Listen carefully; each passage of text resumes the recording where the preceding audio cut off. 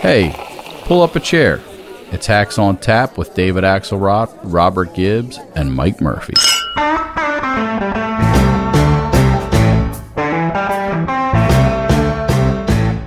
Today, a judge put on a gag order. I'll be the only politician in history that runs with a gag order where I'm not allowed to criticize people. Can you imagine this? Do you believe this? I'm not allowed to criticize people. So we'll see. We'll appeal it, and we'll see. But it's so unconstitutional. The good thing is we have so much support. It's incredible. And it just makes it even more so. Look, I'm the only guy that ever got indicted. I got indicted more than Alphonse Capone. Did anyone ever hear of Al Capone? If you looked at him the wrong way, he was seriously tough, right? Scarface. You know, they call him Scarface. Had a little scar in there. So there you have it, Mike Murphy. Donald Trump, a relentless champion of constitutionality, offended because a judge in Washington said he couldn't publicly put a target on the back of prosecutors and the judge and witnesses in the case. We'll have more to say about that. Yeah, it's a disaster to think. Just think of the Excedrin sales. If Trump were gagged, it could wipe him out for the great work he's done for headache relief and other things. Pass some, will you? Because just listening to that clip is giving me one. And of course, he pleasured us by opening up his hall of admired people. You know that Al Capone? Now, there was somebody. It never ceases to amaze. But we have a great guest to help us try to make it less amazing. Yes. Who could that be? It's someone from the Political Writers Hall of Fame, John Harwood, Yay. Who just recently sat down with the President of the United States and did an interview with him. Harwood, good to see you. Hey, great to be here. I want to ask you about that clip that we just heard, because we mock him, but the truth is there is a certain brilliance to what he does, which is to turn everything into martyrdom. He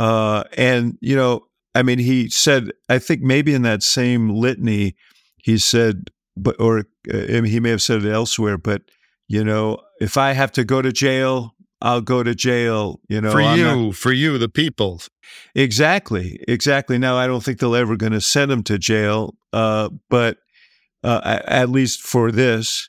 But he has turned this story in such a way that I believe, and I'm going to say this because I love watching Murphy erupt. I believe there is no Republican primary anymore. I think Donald Trump is going to be the nominee of the Republican Party, and he's actually written indictments to the nomination. Harwood. Well, he's probably going to be the Republican nominee, but Mike and I, and we've talked about this, are two of the few people in our world who think it's not completely over. I still think that it's possible that the combination of his age, because Joe Biden's not the only one who's old, and I think Joe Biden is probably significantly healthier than Donald Trump, the financial and personal stress of the various legal jeopardy events that he is facing, the fact that he does have the talent, as you mentioned, and he's forged a connection with a segment of the Republican Party that's very strong, but he's also a bit deranged, or not just a bit. And I think the combination of those two... Unlike the healthy, grounded guy he was in 2016 when he got elected president. Well, right. No, but he's Pericles the orator compared. I mean, there has been a decline, but go ahead, John. Well, I just think there is a possibility that we get to some point early in 2024 where all of these problems sort of reach a critical mass and the floor falls in. I'm not predicting that. I think it's likely that he's the nominee, but I don't dismiss the possibility that when it comes right down to it, the party, for reasons of substance or from concern that he's not electable, and somebody else looks appealing, I think it's possible that they go in a different direction. Couldn't have said it better myself, John. Yeah, in fact, I think you have said it, Murphy. I've said it 200 times. Well, you You take the easy bet. I like the long shots going out on the limb. I'm not predicting it either, but I do think Trump right now is a very heavy guy jumping up and down on a floor filled with termites. So we'll see. Well, he's certainly a very heavy guy. Whether the floor has termites remains to be seen. Right. Well, that's the great debate that's illuminated this show for so long. So let's see. Here's the thing, because I was looking at various polling averages, and you said, I think properly in the summer, Mike, well, it's early. It's early. These polls don't mean anything. It's early. When do you think when is it going to start getting late? Because we're almost into November. And you know what? For every week you tell me that he's crumbling in Iowa, he's weak in New Hampshire. His polling average in Iowa passed 50 for the first time in this whole campaign in this past week. No, I get it. I think we are in the beginning of the end right now. The New Hampshire filing deadline's coming up. Yes. This has been the week to get your papers in, candidates. So I don't know, somehow Glenn Youngkin didn't catch that bus north. But no, look, if you look at the polling averages, you know exactly what would happen if there's an election held tomorrow. I just know there's a lot of turbulence in the last 6 weeks of the process. It's the nature of these primaries, and we're creeping into that now. I do, if you wander around New Hampshire aimlessly and concerned people like I often do, you do hear a different vibe now. It's all the talk is about Haley. It reminds me of the beginning of other campaigns that have made a big move. But so many pieces have to fall into place. I don't think any of the challengers have really run much of an anti-Trump campaign. I think whatever opportunity of termites eating the wood under them that may or may not be there, they've done a lousy job of exploiting it, but it is starting to move to one person. That's true of the high-dollar donor world. Her financial situation's a lot better. She's the best performer.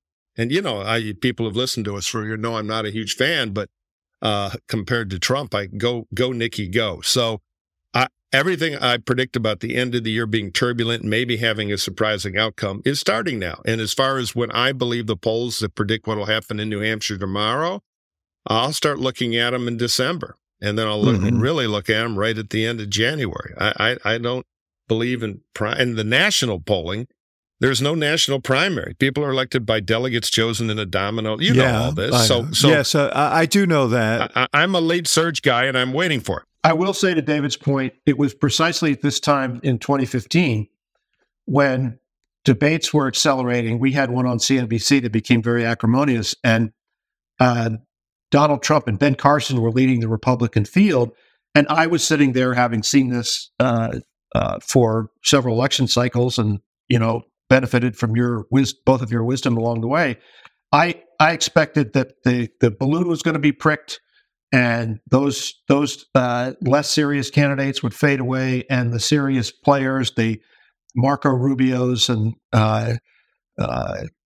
Rubio in particular, I thought, and Jeb Bush, others were going to rise to the top. And of course, it didn't happen. So, certainly we could be in the same position this time. Yeah, look, if the election's held tomorrow, Trump's the nominee. And if you put a gun to my head, I think it's more likely Trump than not. I just think there's a working chance of a turbulence here. And will it be enough to dethrone him? That's the other problem. You need the perfect back-to-back win. But Nikki's moving, I'll tell you that. I don't know if she's moving enough, but there is a dynamic building. Yeah. Okay. It doesn't buy it for a minute. Trump. No. Listen, no, you know what I believe. You're a soulful dude who believes in stuff.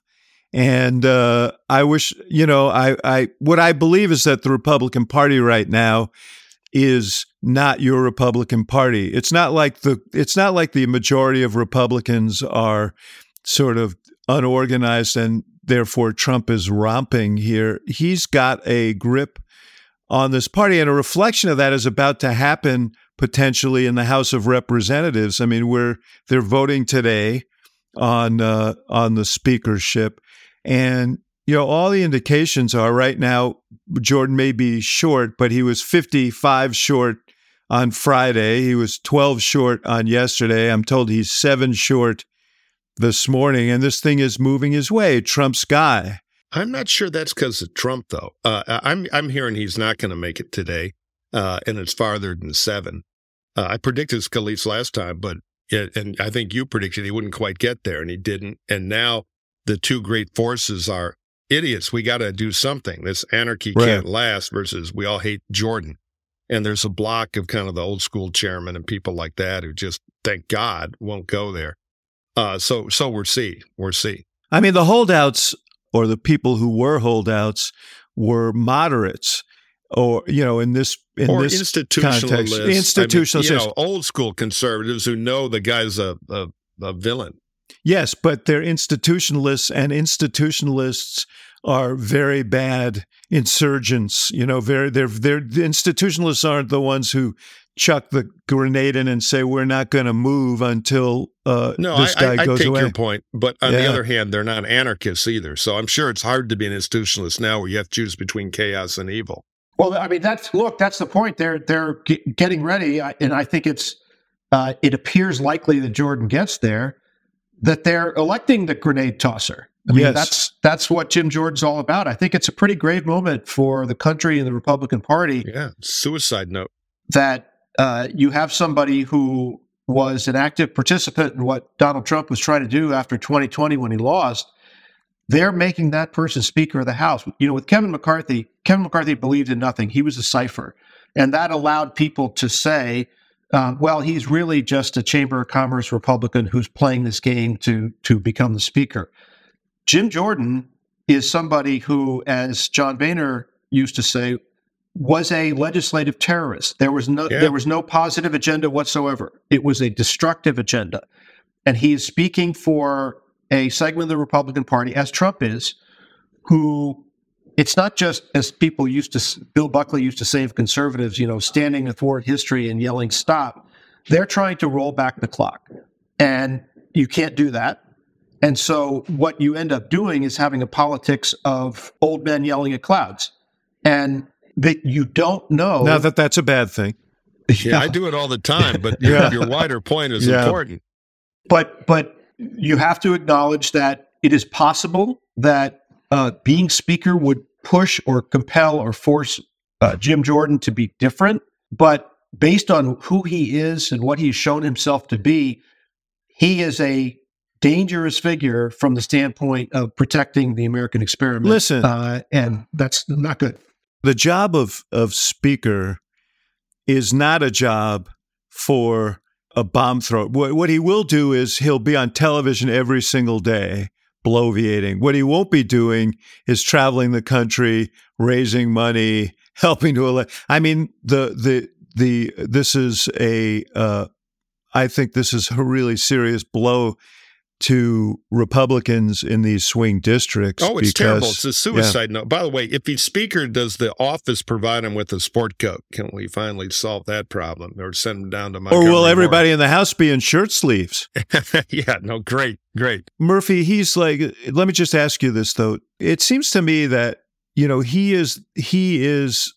may be less of a strategic thinker, but in some ways, he's certainly the most luminescent Republican speaker since Gingrich. Well, let's not forget, he is a 4-star, AAA certified supporter of all the election denialism, the craziest kind of Trumpian, the election was stolen. I mean, he has gone all the way there to the burn down the institution stuff.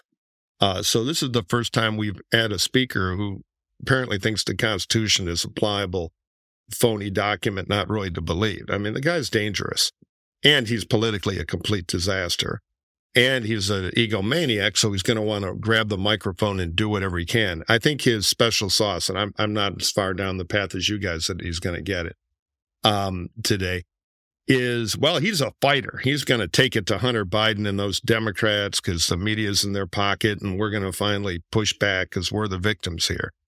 It's kind of a version of Trump's mentality, and it's just so toxic. I predict if he becomes Speaker, you're going to see more retirements. It's just going to be bad. It's once again proof that there's a great and unseen force that decides, well, I guess I'll do whatever I have to prop up President Biden's shaky reelection, because politically, this Republican suicide is a great political gift to the president with all his problems. It's a very interesting sociological exercise, though, that many of these people who understand who Jim Jordan is and what he's about, and were making stands against him, are being sucked down by the peer pressure, by the sort of cultural power of the team, the tribe. And that is what people who write about the fate of democracy say happens, is you get people who are actually do have an investment, do have some capital in the system, do believe in preserving the elements of our institutions and our democracy, getting sucked down because they ultimately don't have the gumption or the wherewithal to stand up against it. And we're seeing that member after member. Now, as Mike just indicated, there may be 10 or 20 who are made of sterner stuff than that, but that's what we're going to find out in the next couple of days. Right. We're down to that. It's the Franz von Papen thing. We can manage him. It's crazy. Go ahead, Dave. Yes, exactly. My point is this. I think that to not recognize that there's a connection between the forces that have propelled Trump and the forces that have made it possible for Jordan to be on the doorstep of the speakership is wrong. The reason all these guys, yes, some of them are submitting because they recognize that it's been an unbelievable spectacle, that they can't choose a leader and that it's hurting the Republican Party in the country. But there's also, they unleashed the dogs on these people over the weekend and threaten their reelects. And the first instinct of politicians is to stay elected. Right, survive. And so, they went all, what's the President Biden's dog that bites everybody? Commander. They went all commander on these recalcitrant Republicans over the weekend. Well, they turned it into a primary without a primary. Yes, exactly. It's like Hannity's going to yell at me on Fox, and there go the free haircuts. And he did. Yeah. Hannity was like the campaign manager. Well, let's see. We're writing the obit here based on the CW, which may be correct of the weekend, that, Hannity yelled at people because Jordan told him to, and now Jordan's speaker. I actually want to see the gavel start to melt in his wicked claw before I go there. But if it happens, you're right. Tiny little claw. Yeah. You're right. Exactly. Yes. I mean, it's not a good auguring for the Republican Party. Hey, if we were a more organized podcast, which everyone who listens to this knows we're not. We're like jazz musicians, David. We're scatting, but go ahead. Yeah, exactly. That's what I was thinking. Baba, baba, boom. There you go. Little rim shot can we get? There we go. Which one of you is Miles Davis? I'm more of a Thelonious Monk kind of cat myself. I forgot to mention earlier the FEC reports. And FEC report is the favorite junkie food for folks like us, because every quarter when you're running for federal office, you have to file a report showing what you spent your money on and who. So the consultants all love that. Can you believe that idiot got paid? And who gave you money? And most importantly, how much debt you have in your campaign and the campaign manager's desk that's unpaid. And cash on hand. And cash on hand, which is kind of like the weigh-in before a heavyweight fight. We're in the fourth quarter. We got expensive TV to fight. And Slugger DeSantis is only weighing in at 99 pounds. What? Yeah. So, with that introduction. Well, there are a couple that are noteworthy. One is Mike Pence. Had scarcely over $1 million on hand. And the question, I think now's the time to start talking about, like, who's getting voted off the island before this thing even starts. Totally. I mean, if you were Mike Pence, why would you go through with the Iowa caucuses at this point? Why humiliate yourself? I agree. Look, they're now. I know what they're all saying. Well, I'll look at it after that Miami debate because I have the new one-liner about the. If he makes it, I don't know if he'll make it. Yeah, well, exactly. That's the other problem. Better to say, it's not my time than to be, get the hook and get pulled off stage, stage left. Pence is over. Christie is over. Tim Scott, who is canceling his super PAC buy because he's got money, is over. And if you really believe that Trump's a threat, you got to clear the way for Nikki and hold your nose like I'm doing and being totally for her. Don't you guys think that Pence and Christie knew that this wasn't going to be happening for them, and they were in it for other reasons. Christie decided that he was going to, throw a few javelins at Trump, and Pence wanted to sort of stand up for who he was, so that the very last thing he did in politics was not be Donald Trump's vice president. I think it's not surprising. I think he's accomplished that.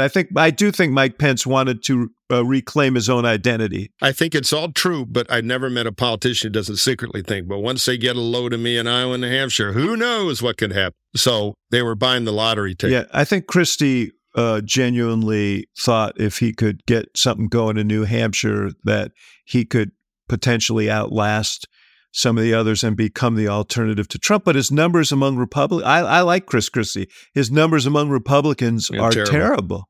So, I mean, you can't have like these profoundly negative ratings in a party when you're running to be its nominee and expect to win. He's the guy, by the way, who, there's going to be a lot of pressure on him to get out because he's sharing vote with Haley there in New Hampshire. Well, why don't we do the official Hacks on Tap $1 betting pool on who's next to go? And I'll throw Burgum. Oh, your guy. My guy for 10 seconds at the beginning of the race when he had a good video, and then all of a sudden he turned into a candidate for Secretary of Energy. You missed this, Harwood. There was a little Burgum boom here on Hacks on Tap. Murphy. For about 12 minutes. It was a good video. Again, I was a sucker for the same of Tim Scott. At the beginning, somebody who looked like they were going to do the more optimistic Reformation, time to move the party forward, Trump in the rearview mirror thing, I was all in because I think that message has power, and none of them had the guts to use it. Scott could have been that guy. It lasted about a week. Burgum lasted about, I don't know how long the video was, 4 minutes. Yeah, you killed off 2 guys.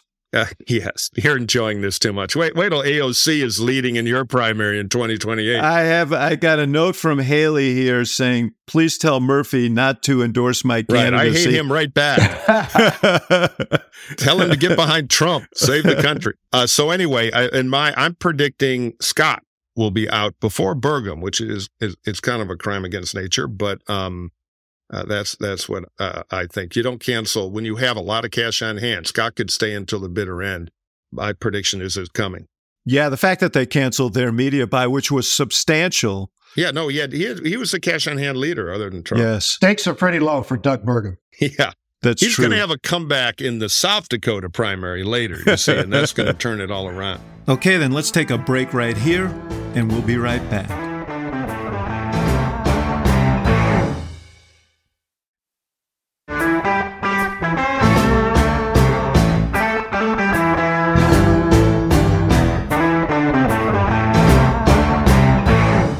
We've proven ourselves to be the hacks on tap by not leading with the war, which is obviously far and away the biggest story going on in the world right now. The president is headed off to Israel, and he's been very outspoken. He did a rare TV interview on 60 Minutes on Sunday. It was his second one in the last month. Second with 60 Minutes? Or are you talking about your interview? Second interview in the last month. We're going to get to your interview, Harwood. Don't worry about it. Notes, David. We're going to get to your interview with him. But that was on democracy, and we're going to get to that. This was on Israel, and he's very animated on the subject, as you can hear in this clip. Are the wars in Israel and Ukraine more than the United States can take on at the same time? We're the United States of America, for God's sake. The most powerful nation in the history, not in the world, in the history of the world. The history of the world. We can take care of both of these and still maintain our overall international defense. So the question is, this is a crass question. We talked about this last time, Murphy. Does this help him? Long run, does this help him or not? I saw a poll yesterday that said he had 47% of Americans approved, or it said they had confidence in his leadership in handling this war, which was far better than his ratings on other subjects. But still, what are the the risks and rewards here for him politically? Well, I think it's pretty simple. It helps and hurts him simultaneously. It's like everything with Biden. You know, I often say the problem with the age issue is perception is reality. It's like growing antlers one day. And no matter what he does, even stuff where he's being pretty effective, people are like, well, what about those damn antlers growing out of his head? Yes. So one, on a policy basis, I think he's doing a good job. Yeah. This is one of these multiple choice questions, pick your pain. But the plus is bigger spotlight for Biden to be presidential and in charge. The minus is it's still Biden. I mean, John, I'm really curious about you and your interview for just the optics of it. I found we're kind of in a weird Nixon thing here where, unlike Nixon, Biden does worse when you just hear the sound, I think, even with the antlers. What's he like when you're with him? Does he break into, boy, you see Babe Ruth last night? Or sharp, sharp, sharp? Because he sounded pretty sharp and looked pretty sharp in your interview. But you've been around a lot of Pauls. Before, John, you answer that, let's listen to a little bit of it. If the former president were to become president again, the things he says he will do are a threat to American democracy. And by the way, it's not just here. As I travel the world, I have heads of state asking me, conservative heads of state, look, what's going to happen? Does that mean? Because democracy is in jeopardy in other parts of the world as well. And, Madeleine Albright was right. We are the essential nation. If it fails here, Katie barred the door. Pretty good. Yeah. That was not unedited. That was as presented. Yes, exactly. Look, he is very warm and personable. I think the wheels engage on all the questions. His answers sometimes wander a little bit, and that may obscure some of his meaning. But look, he's there and he's doing the job. Personally, I find some of the age discussion a little bit tiresome for this reason. Yes, he is old. Yes, he looks old, sounds old. All that's true. He's the incumbent president running with a strong record. Nobody's going to beat him. Nobody serious is even running against him.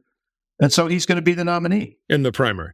Correct. Yeah. And so, there are all these op-eds and columns saying, Democrats need to wake up and do something. Right. There is no Democratic Party that's going to do anything. I remember back in 1992 when Mike was advising Dan Quayle. David, my memory is you were not participating in the 92 campaign with the candidate. I did not. Okay. No, actually, I helped Clinton at the margins, yeah. Okay. He was suspended for poor behavior at the DNC meeting, but we don't need to get into that. For having secret friendship with Murphy. Yeah, yet another career destroyed. There was a point in the springtime when I was hanging around with Bob Teeter and Peter Hart, who were doing the Wall Street Journal NBC News poll. Yes. And Peter just met, as we were walking over to talk to the Dow Jones board of directors, Peter just said, Clinton can't be elected. So why not? He says his negatives are too high. Nobody's ever been elected with negatives that high. He was not nominated at that point. I said, well, what's the Democratic Party going to do about it? And he said, nothing. There is nothing the Democratic Party can do. He's on track to be the nominee, and he is going to be the nominee. And he got elected. So, sometimes it is what it is. And I agree with much of what you said. First of all, I think Biden's problem, I agree with both you guys. Biden's problem is presentational. I mean, I think that there's a lot of evidence of competence, and you can see it at play here on the Middle East. The moves he's made has been the right move, sending the destroyers to the region to discourage other malign actors from getting involved, Iran and others. He's doing the job. His presentation is not good, and it's eroding. And the question, John, I agree he's going to be the nominee, and I've said this now for some time. It's like an academic question. And in fact, the deadline for filing in New Hampshire is next Friday.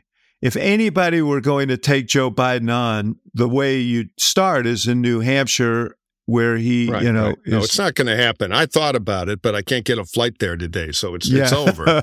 So I congratulate you on the brave prediction. He's going to be. I was one of the people saying somebody ought to run Well, I was saying Biden should step down and have a stronger candidate. That debate's overdone. He's running. He's the nominee. Absolutely. So now we're seeing. But the point is, and there's nothing you can do about it, is, the scary thing for those who support him is no one quite knows what shape he's going to be in a year from now. Because, you don't age in a sort of linear way. It becomes more logarithmic.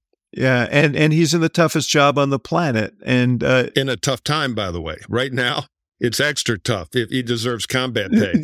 Your point is exactly right.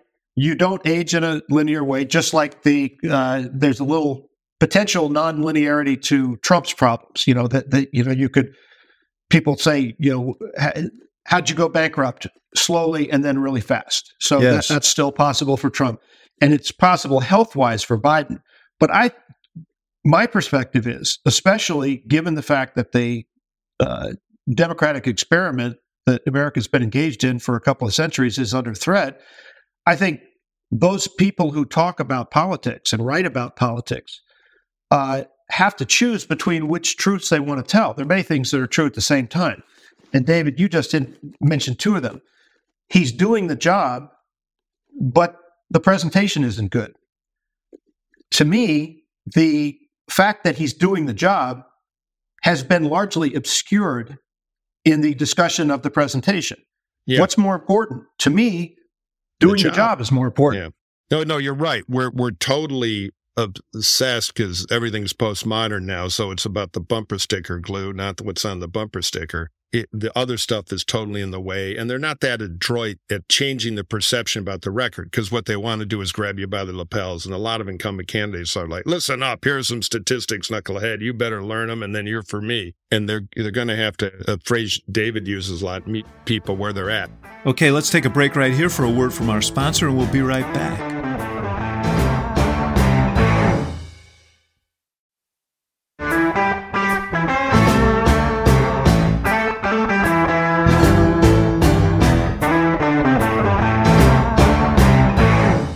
I'll give you my scary scenario because I organize my political views on how do you keep Trump out of the Oval.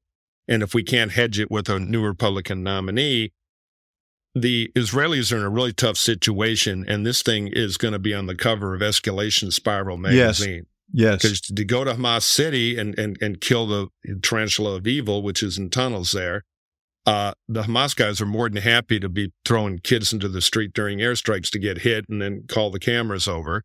That could spiral to the West Bank, where the Palestinian Authority has a loose handle on things. They had lost political control, essentially, in a civil war against Hamas in Gaza. And you got Hezbollah waiting for the opportunistic moment. And we've got two carrier groups there, which means if the Israelis are overwhelmed on three sides, Biden will, in my view, correctly, be highly likely, I think, to commit American air power. Then we are really in it, and there is no choice but victory, but it will be a really tough one. And that'll boil things between now and the election. Yes. Look, I was asked this morning on CNN about this and what I would advise him. And I think he's right to go because he is in this, he's providing leadership here, and that's an important thing. But if he's going to be the co-author of this story, he'd better do everything he can to try and determine how the story unfolds. And that, with regard to humanitarian aid, with regard to the hostages, and it's very hard to control those things. But, more and more, we're going to own the story along with the Israelis. And so, as you point out, Mike, how it comes out is going to be on his account. But in this case, better to be a man of action trying to drive to events than to be a passive player. But just remember the things that we're talking about almost in passing, and many people in politics do this. On the crisis in the Middle East, he appears to be, by most accounts, handling it effectively. The effort to lead an alliance of free nations to defend Ukraine against Russian aggression, he's doing that effectively. Look at the economic recovery in the United States compared to the post-COVID recovery in other major industrial democracies around the world. Ours is better. Unemployment's low. Inflation's coming down. Just stop for a second. For a second, because if you're going to lecture on how people in politics view things, let me just say, you're speaking about all of this like people in Washington do, which is like the average person is not sitting at the kitchen table saying, man, he's sure handling the foreign stuff really well. And boy, those economic statistics are great. They're saying, I'm pissed because I'm paying more for groceries. I'm paying more for gas.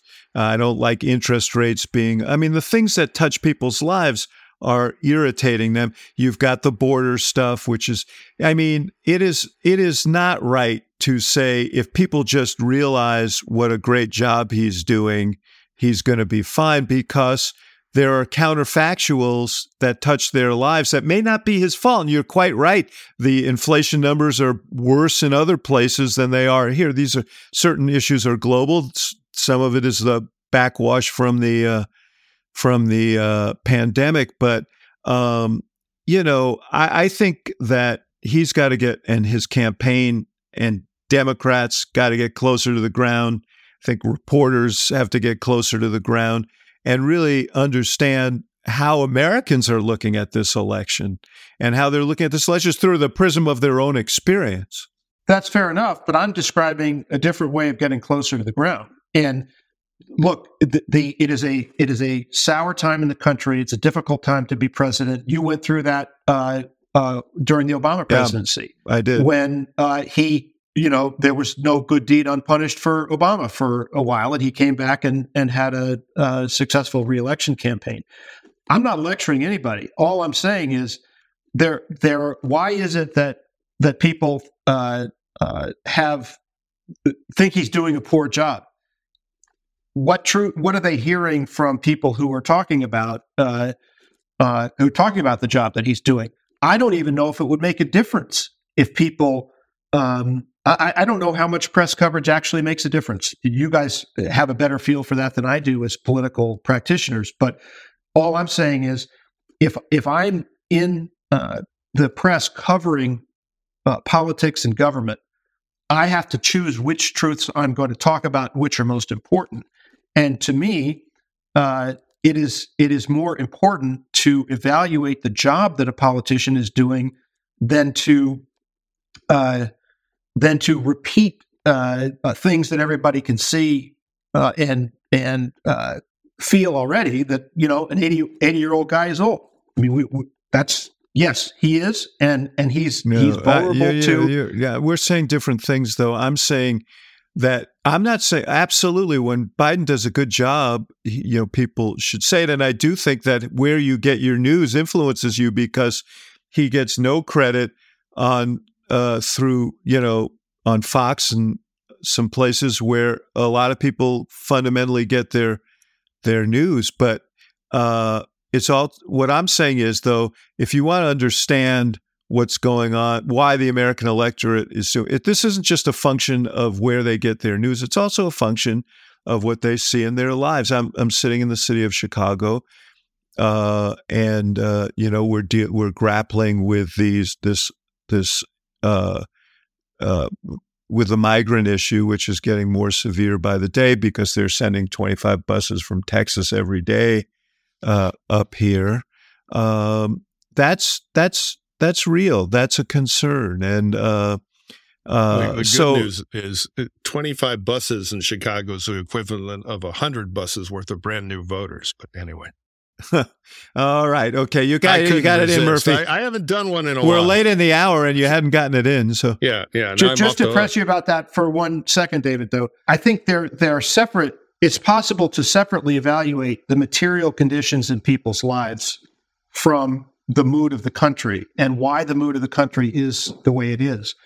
Are the material circumstances of people's lives at this moment, with the unemployment at below 4% and comparatively strong economic growth, are they that much worse than they were 10, 20, 30 years ago?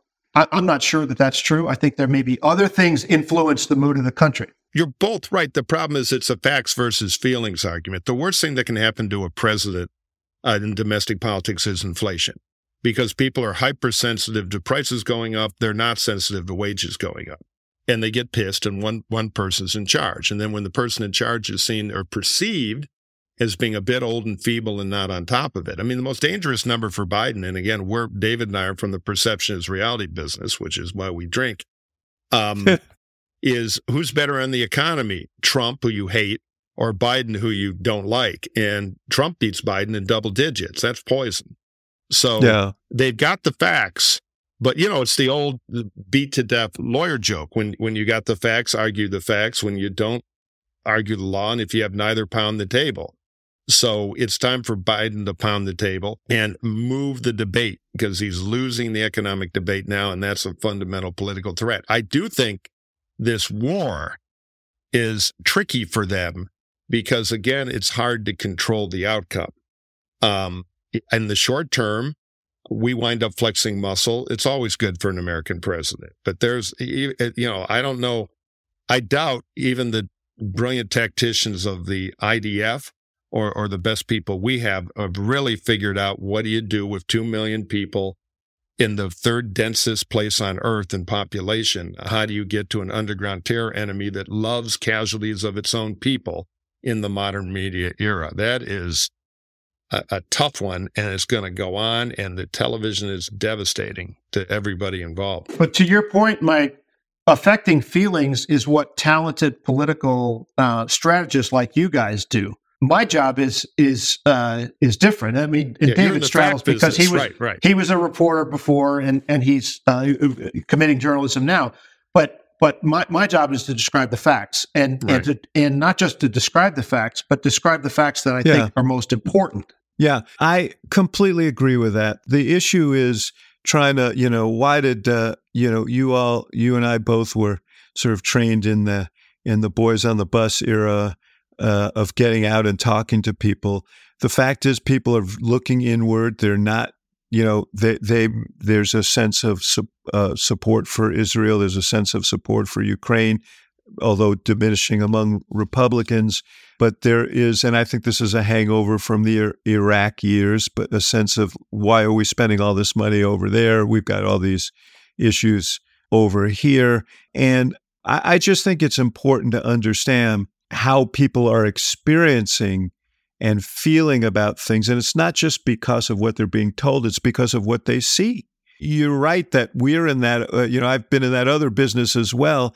And what you have to do is try and figure out how to make an economic argument in terms that touch people's lives, and they're starting to do it. They're running ads on their fight about to get pharmaceutical prices down. And what you're not going to win is an argument that, actually we've done a great job on the economy. Right. But every incumbent wants to run that way. The other problem they've got, which is unique to our modern era, is people receive these facts through tribal filters now. And so what a lot of the news business, and I mean business because, I have not worked as a reporter ever, thank God, but I've been an opinion journalist, which is great because all that means is bloviate, sometimes in an informed way, sometimes not. They get occasionally in a deceptive way, but anyway, go ahead. Well, whenever I can. They're in a bell chamber, though, of being told they're right by their tribe. Everything is fine. We're right. They're evil. Therefore, we can do anything to them. And that's proven to be a very good business. Take a look at cable news revenue over the last 15 years. Yes, of course. It just is, conflict sells. It's the second cave painting, bear chases man. And the filters have a more powerful effect on the feeling than they ever have. Yes, yeah, exactly. That's true too. And people love negative news. They believe it. People are very cynical. Oh, they're all corrupt. Oh, they're all this. They're all that. They're all bums. So you combine all that. Biden is in that tribal mishmash, which is why a crazy man is at least theoretically competitive with him in a general election. And he is on the wrong side of perception of traditionally the most important issue. And now he's riding appropriately for American national interest, but a very big, dangerous bucking bronco he does not control. But of course, the good news for Biden is that he's going to, if Trump is indeed the nominee, best possible. The election is probably going to be more about Trump than it is about Biden. Yep. That is the bet. I remember David saying in 2011 when Obama had poor ratings, we've got to make it a choice, not a referendum. Yeah. Obviously, every incumbent does that, and Biden's going to have that opportunity with a better target than you guys even had in 2012. Let's stop for a minute and listen to a word from one of our fine sponsors.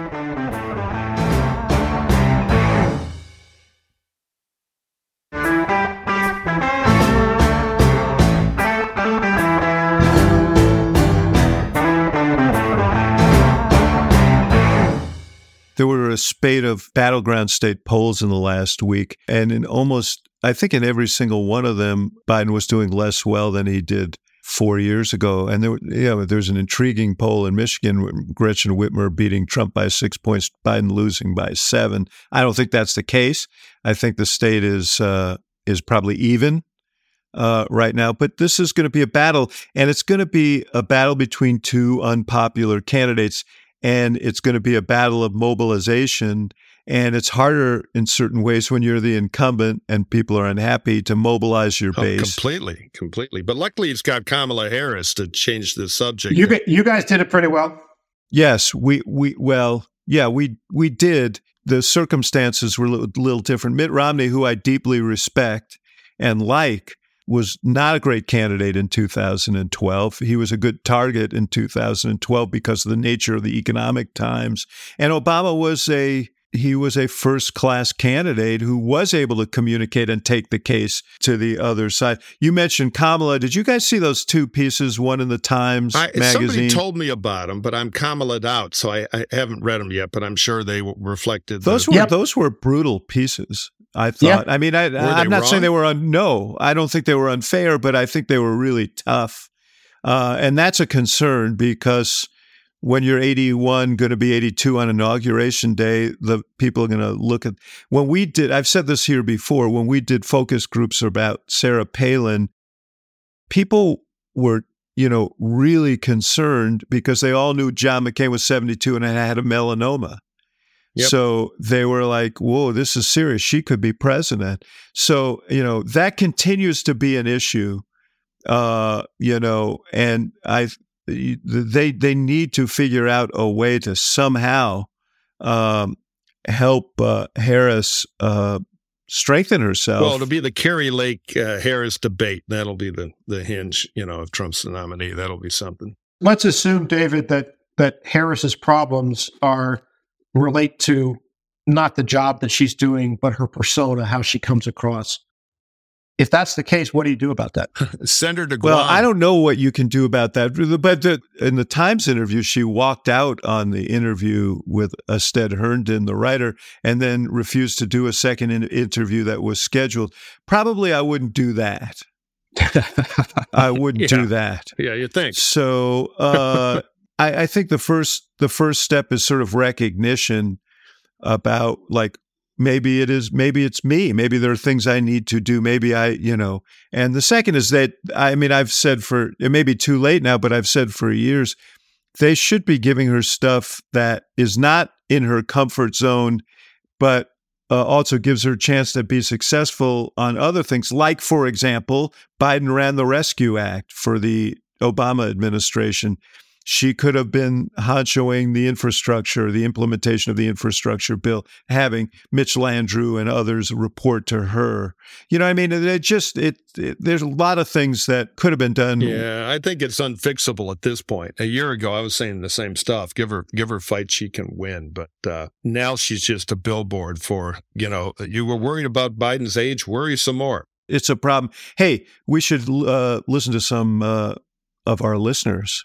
It's Listener Mailbag. Hey, David, the listeners have apparently formed a jingle singing group. I had no idea. Isn't that great? Yeah, I love that. They're right outside the window. Can you see them there? Yeah. Very, very well done. They're listeners. great on caroling, too. We'll have to use them at holiday time. Next week, I want to hear a little more ukulele in there. If you have a question for the hacks, all you got to do is email us. If you're old school like we are, just email us at hacksontap@gmail.com. But also, we have a new thing we've been trying because we've decided to enter the 20th century reluctantly. You can call our special question line located in Chicago, so don't give me your voting address, at 773-389-4471. There you go. Is that easy to remember or what? I didn't pick it. We'll try one more time. 773. What the hell kind of area code, by the way, is 773? 773-389-4471. Just remember, I'm 44 and Axelrod is 71. When you get the line there, all you got to do is record your question. But there are two rules.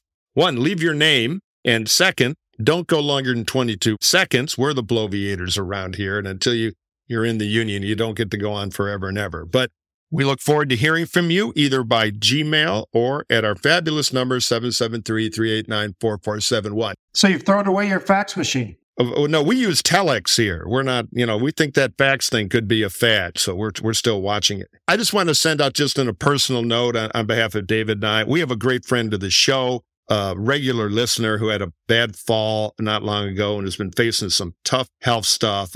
Sean Daniel, who's a buddy of ours out in Hollywood in California, and a great friend, a great fan, and a patriot. And he's doing great, but has a long path. So, Sean, we're thinking about you. I was lucky to see him. Amen. With our friend Adam Nagurney and others a few days ago. And we've never had a stronger fan and supporter of the show. So we're thinking of you, Sean. Okay, let's go to some of these questions. I think we'll start with a voicemail one, right? Do we have any that are non-abusive and don't complain about Axelrod? You didn't phone in this week, so we're clear on that one. All right, our first question will go for our guest, the esteemed Mr. John Harwood.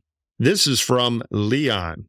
Hi, this is Leon from Sheboygan. For a while now, all three of you have stated that with 9 months to a convention and 14 months to Election Day, it's impossibly late for a serious challenger to Biden to step into the ring. But what are the impediments? I point out that LBJ dropped out just 4 months before the convention. I ask because every single Democrat I know would, in a primary, vote for a legitimate alternative, say Newsom, over Biden right now. Thanks. Well, John, and by the way, I think Leon is an old friend of Gavin Newsom's there, putting him in the race, and I'm sure Gavin would be happy to be in the race. What do you think? What are the structural problems with announcing Murphy for president in January or February? Well, I can think of several myself, but go ahead, John. Well, it's a completely different world where in 1968, insiders had a much bigger ability to move the process. There were very few primaries. It was more of a closed process than it was now, and so I don't think you can really compare it. The difficulty of somebody coming in and knocking off an incumbent president. Remember, McCarthy didn't beat Johnson in New Hampshire. He just ran a strong race. Yeah. Just to amplify that point, in 1968, the bosses actually did have a say in that convention. By 72, the party had passed these new rules, and it became a much more democratic process. And primaries had more influence. There is no kind of array of party bosses who can march over to the White House and say, "Mr. President, it's not there for you. You're going to go." Again, this ship has sailed. This ship has sailed. It's because of filing deadlines and all kinds of other reasons that John just mentioned. Leon, move on. Yeah, back then it was a lot of a looser system where there were delegates driven by party elites, and primaries were only a way to say, well, let's see, how that kid does. We have a primary somewhere and somebody will get a little buzz going forward. It's not like now where it's actually a marketplace with voting and the actual rank and file grassroots primary voters have a lot more power, which is not necessarily a good thing, particularly in the Republican Party, where I would like to go back to the smoke-filled room and rational decision-making. A little too much democracy is broken out. David. John. No, we're going to listen to a message from a voicemail from John. This is John from Minnesota. Why don't the Democrats and the Biden campaign emphasize health care more? They've done a lot. The other side has nothing, and it's been a very important issue the last few cycles. Thanks. Love the show. Oh, thank you, John. By the way, you should start saying you're John from Hawaii, just because the Minnesota accent would then have people say, God, that guy sounds like he's from Minnesota. They'd figure it out. A state I love because Doug and Donna Daniel, my in-laws, live there. But go ahead. Figure this one out, Axe. John, I agree with you completely. Look, I think one of the big cost issues that people deal with is our healthcare costs and pharmaceutical costs. And again, I applaud the Biden campaign. I think it's strategically smart for them to start advertising as they are on the issue of their a successful battle to begin lowering pharmaceutical costs on things like insulin, and now they've named 10 other widely used prescription drugs where the costs are going to be lowered. They've introduced negotiations with Medicare, which will reduce costs for everyone. And I think they need to look for other issues, not just around healthcare, but they've done more to strengthen the Affordable Care Act. That's helpful, but in other areas as well, where they've taken on battles against organized interests and won concessions, and where Trump and the Republicans were on the other side. I mean, I think that's the framework for a winning campaign, or at least to begin moving votes in the right direction and mobilizing people. Again, I think this next election is going to be about mobilization as much as persuasion. And for Biden, one of the missions is going to have to be to energize his base. And these battles are something that will give his base something to hang on to, and that will energize them. My guess is that John is going to see a lot of political advertising, which is the thing campaigns can control, that he likes, that are on healthcare, that are on the cost of insulin, and all the things that David just mentioned. And I'll see him because he's also in Minnesota, which has become a somewhat competitive state. So I don't think you can just leave it alone. How about Scott? Why don't you ask me, Scott? Murphy, could you please share your vast political knowledge with us? Oh, we don't have time for that, the whole vast thing. And discuss how hard or easy it is to actually appear on the ballot for candidates like Robert Kennedy, Cornel West, and the Green Party, Libertarians, etc. Is there any real effect from them, or is it just blather and nonsense for the punditry? Hey, why did I get the blather and nonsense for the punditry I don't question, know. David? It's interesting, isn't it? Scott, actually a pretty good question. So these independent candidates can have impact. None of them are going to win. But in what we call a wrong track election, which is political consultant talk for a lot of grumpy, unhappy voters, it gives people a place to go. Let's say, oh, you can't stand Joe Biden, but you hate Donald Trump. You're a young voter. The data shows that Biden's got some challenges there, and you want to kind of do a protest. Well, you can go vote for Robert Kennedy or Cornel West or the Green Party, effectively wasting your vote. Biden needs a lot of, another political consultant term, the clothespin vote, people who hold their nose and vote for him because they don't like him, but they hate Trump more. This is a pressure valve for voters like that to escape, which is bad for Biden. Now, as far as getting on the ballot, it varies state by state. Some are pretty easy. You get some signatures, you write a check. Others have a very cumbersome, tricky process involving more signatures and tough deadlines. So it's very hard to get on all 50 states, but you don't need to. If you're in some close states and you provide 1, 2, 3% of the vote to kind of leak out of the big two-way contest into a disgruntled, essentially meaningless place, you can have an effect. Or if you excite voters that, damn it, I'm going to get out there and vote because I hate science and I too am crazy for Robert Kennedy. What? He's not on the ballot? Well, then I won't vote for anybody. So they are, for an incumbent in trouble, even in small voter numbers, they are a problem. All right, we're going to finish up with we've been a little negligent, so we're bringing it back, and we got a real big one coming down the road. The Hacks on Tap Book Club. Go to our website, hacksontap.com/book club. How about that? The same person thought up that thought up the phone number nobody can remember. And check out some of the books we dig that you can get right there. So, books. Who's got a book? I just did an event at the Chicago Humanities Festival that will be an Axe Files podcast on Thursday with Walter Isaacson about his Elon Musk book. And, I read it because I was going to do the event with Walter. I found the book really, really riveting. Musk is such a interesting, kind of crazy, brilliant, and now quite influential character. And Walter did a wonderful job of bringing that to life in many ways that I didn't quite understand before. So I highly recommend it. It's a lengthy book. It's hard to pick up, and then it's very hard to put down. And I recommend it. John, how about you? Any book you've read What recently? have you been reading lately? Yeah.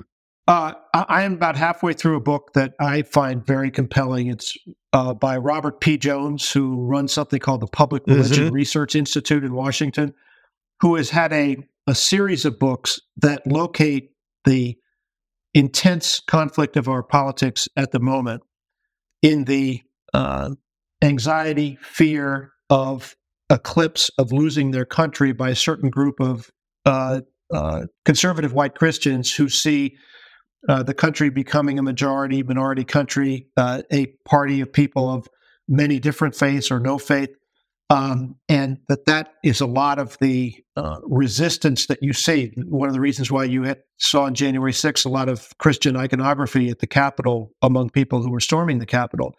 And he's got a book that's now out in that series called The Hidden Roots of White Supremacy. And he deals with the New York Times did a thing a couple of years ago called the 1619 Project, which talked about the real birth of America being when African Americans were brought to this country and became slaves. And that was the kind of original sin of the United States. Robert goes back further and talks about treatment of Native Americans and the presumption that existed from the beginning that white Europeans were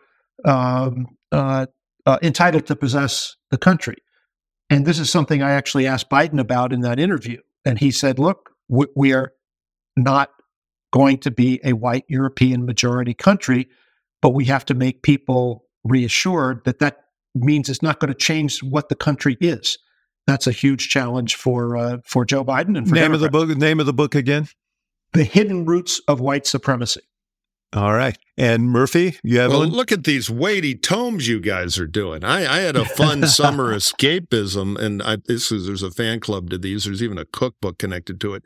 The Bruno Chief of Police novels. They're mystery novels set in a small town in France. They're all about food in the region by a former journalist named Martin Walker. They're a lot of fun. They're good summer read. I got to 3 of them this summer. But because I know if I bump into you in Chicago, you're going to throw that enormous, weighty Elon Musk book at me. I'm waiting for the ice show myself.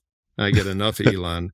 There's a good, somewhat revisionist and provocative. He's going to take you to Manny's for corned beef. Yeah, man. Yeah, finally finished me off. But I've been to Manny's for corned beef. I'll go in a minute. I thought about Manny's. Actually, I was going through O'Hare the other day. So the weightier tome, which is a fascinating history, a bit revisionist. I'm in the middle of it, is a writer named Sean McKeegan, and his book is Stalin's War. Takes a look at World War II from kind of the Russian point of view and points out the fact that for all our romancing of the amazing sacrifice made by the Western powers, the biggest battles were on the Eastern Front. A little too soft on Stalin. I'm not finished with it yet, but it's very well researched and it's very interesting and is a little more revisionist but interesting perspective on the war and on the Western leaders. So for you history nuts, particularly of the Second World War, Stalin's War by Sean McKeegan. Wow. That was the most expansive book club we've ever had. Yeah, we're going all classy. And I think the great Adam Nagurney, who recently has the official history of the New York Times out, is going to be joining We're going to have him. I just got my copy. A lot of pictures. I told him it needed more car chases, but I'm looking forward to read it. We're going to have Adam on soon to talk about that. He's back on the political beat now too, so it'll be great to have him. Johnny, where do we find you, though? Let's plug your social media or whatever, because you're a fixture of the American political journalism scene. People want to keep up with you. Where do we hunt and find you now on the interweb? Well, you can find me on X at John J. Harwood. Okay. You can find my interview with Biden on ProPublica, and more to come there. And you can find me on my podcast for the Duke University Polis Center for Politics called Bedeviled, a podcast about American democracy. I can tell you about being bedeviled. Listen, I have to do this every hour. Thank you, pal. All right. Thank you, X. Good to see you, John. Enjoyed it. Thank you.